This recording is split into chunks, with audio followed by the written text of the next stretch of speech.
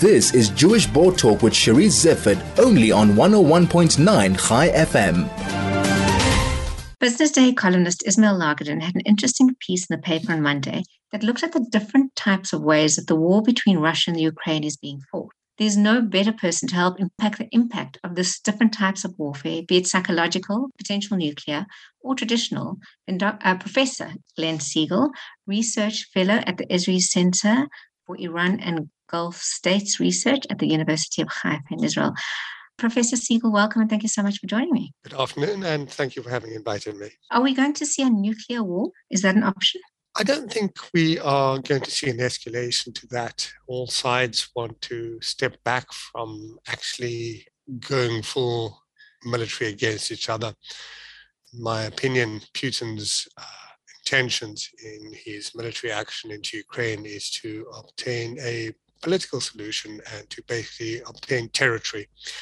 He's no real favorite in terms of losing his own military forces. But having said that, he has actually said he's put his nuclear deterrent forces, well, the exact words were he's put his deterrent forces on full standby, with the reference being nuclear forces. And this actually takes us back to 2009, which is the intermediate range nuclear agreement between the two sides of the Cold War, the United States and the Soviet Union, which basically lapsed. So he has tactical nuclear weapons over there. Let's go down the pyramid from nuclear to conventional. What Putin has actually done, all industrial warfare invasion of Ukraine, tanks, aircraft, artillery, heavy pieces of machinery. And in response, Ukraine, which doesn't really have much of that, is using what we would call guerrilla warfare. And guerrilla is Spanish for small. In other words, it's basically militias, hand-to-hand combat. And it can be very, very successful. The difference between the two, obviously, is one is using tanks and guns and artillery pieces and aircraft. Another one is hand-to-hand fighting.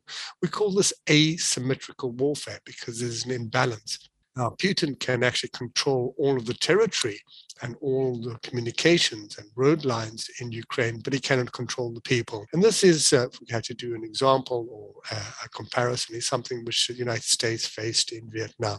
10,000 days, 30 years of military occupation of a country, but you actually haven't subdued the people. So we are actually seeing an intense rebellion, revolt of individuals in Ukraine who don't want to actually be oppressed by a military force. We are probably going to see within the next 24 hours, maybe even later today, Friday, Saturday, the imposition of martial law by the Russian military forces on Ukraine.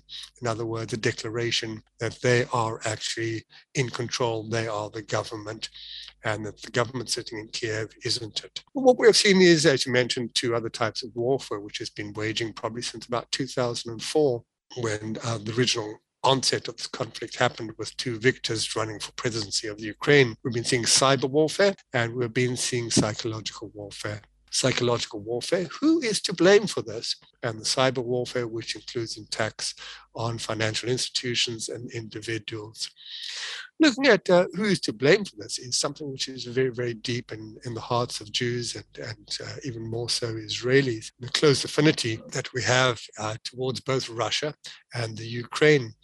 The president of the Ukraine is Jewish, and around 2 million Israeli citizens, or even call it 20% of the Israeli population, are Russian, Ukrainian, or coming from the Baltic states, as many South African Jews, Lithuania, Latvia, and Estonia. We have to say, well, what is Russian and who is Russian? About 20% of those living in Ukraine are actually Russian. And this is part of the psychological warfare which Putin is waging. He's saying, well, if they are Russian, this should be Russia. So the two Eastern republics and the Crimea Peninsula should in fact be part of Russia, not Ukraine. And this could similarly be said for Latvia and Estonia, where 25% of the population there are Russian. Lithuania slightly less, 5%, but they have a sizable Polish minority over there as well.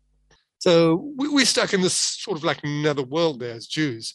Do we support the Jewish president of Ukraine? And indeed, we often say the last few weeks that Putin is very anti-Semitic because of his attack against the Jewish president of Ukraine. And indeed, attempt to fore a few days ago as well, when he bombed the Babi Yar memorial to the concentration camp of Babi Yar, which was in Ukraine territory during the Second World War. On the other hand, Putin has given us a freedom of hand against military activities, our military activities in Syria, which is also asymmetrical. It is against Iranian-backed militia forces, such as Hezbollah, who want to increase their military capability and attack Israel. Putin has supported the Assad regime in Syria, but he's also given us a freedom of action without actually defending Syrian airspace. But we're also waging an asymmetrical warfare there.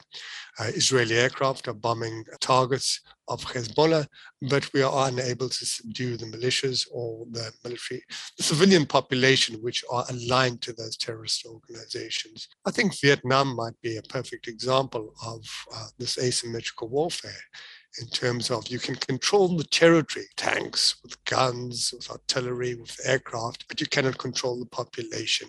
And we've learned that from Lebanon and Syria. We've learned that from Gaza.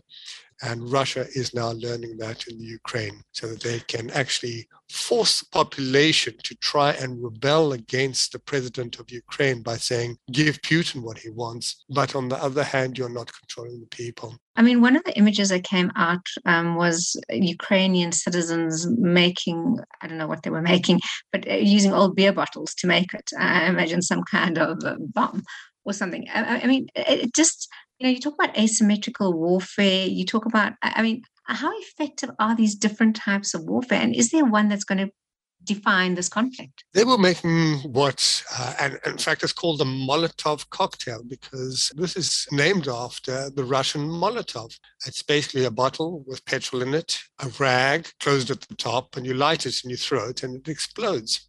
And this was a type of warfare used during the Second World War against invading Germans, named after the Russian Molotov. And that name has stuck for many, many years. It works.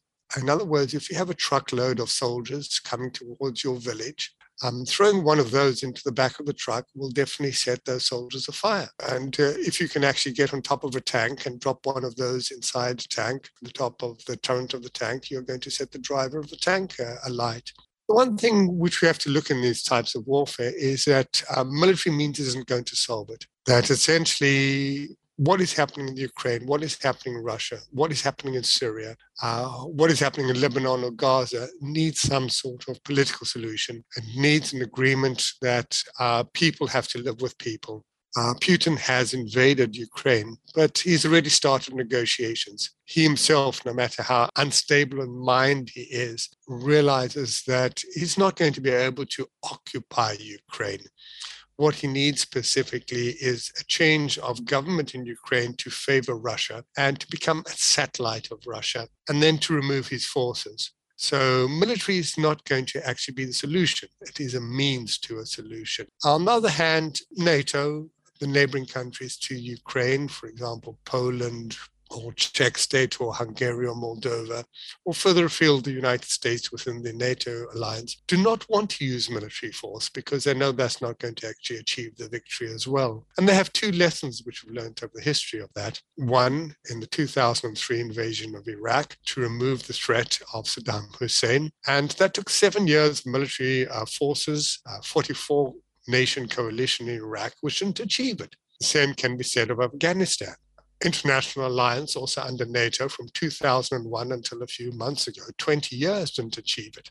And the same for Russia. The former Soviet Union spent 9 years in Afghanistan as well and didn't achieve anything militarily. So we see military is a means very much in terms of defense. It is the extension of diplomacy by other means. It is a strategy to achieve a short objective, but it is not a solution in today's world. Just before we look at solutions, because obviously it is, I just want to bring in the financial warfare, because is that a new thing that is being played out? Financial warfare has always been an element of war. The central banks of Europe, which were established between 500 and 700 years ago in different European states, were established for the purpose of gaining funds in order to arm, train, and fund militaries and armies to go to war. The central bank was, in fact, a financial institution of war. We do know that economic sanctions, boycotts, and so forth are types of warfare which have long-range effects, but take a long time to implement and be effective.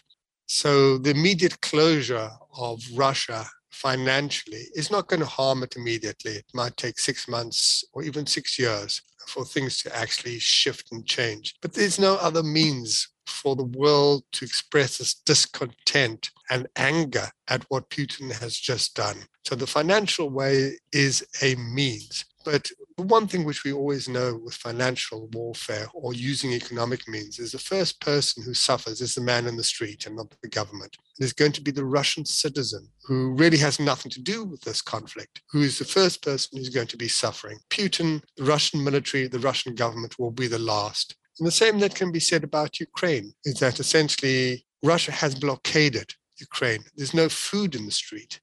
And that means that the person, the man in the street in Ukraine, is the one who is suffering financially, and his humanitarian livelihood is suffering, but not the president of Ukraine who's sitting in his palace and is well fed.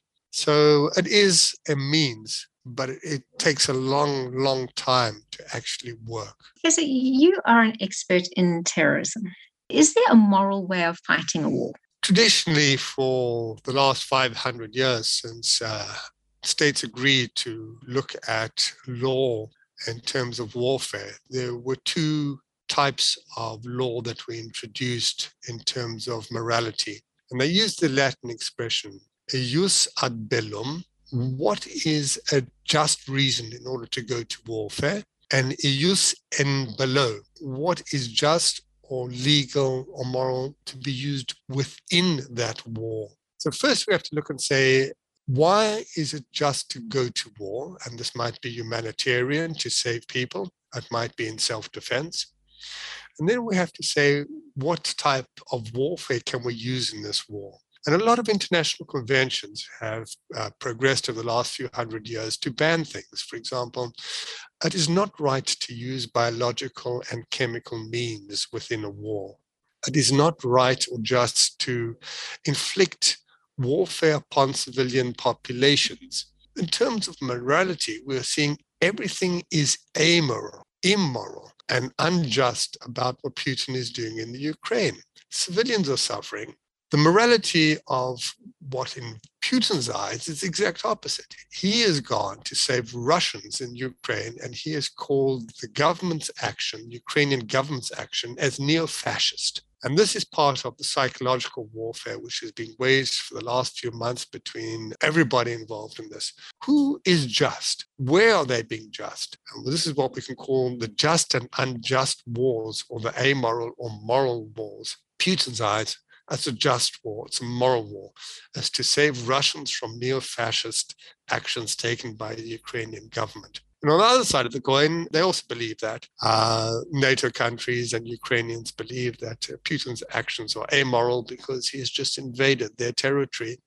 And his actions over the last few days have been amoral because people are starving. So we have to say, where is it moral to go to war and what is moral to do within that war? Yeah, I can't believe we've run out of time. And I always feel this when we chat, that you're going to have to come back on to talk a little bit more, because there's lots more that needs to be said and can be said.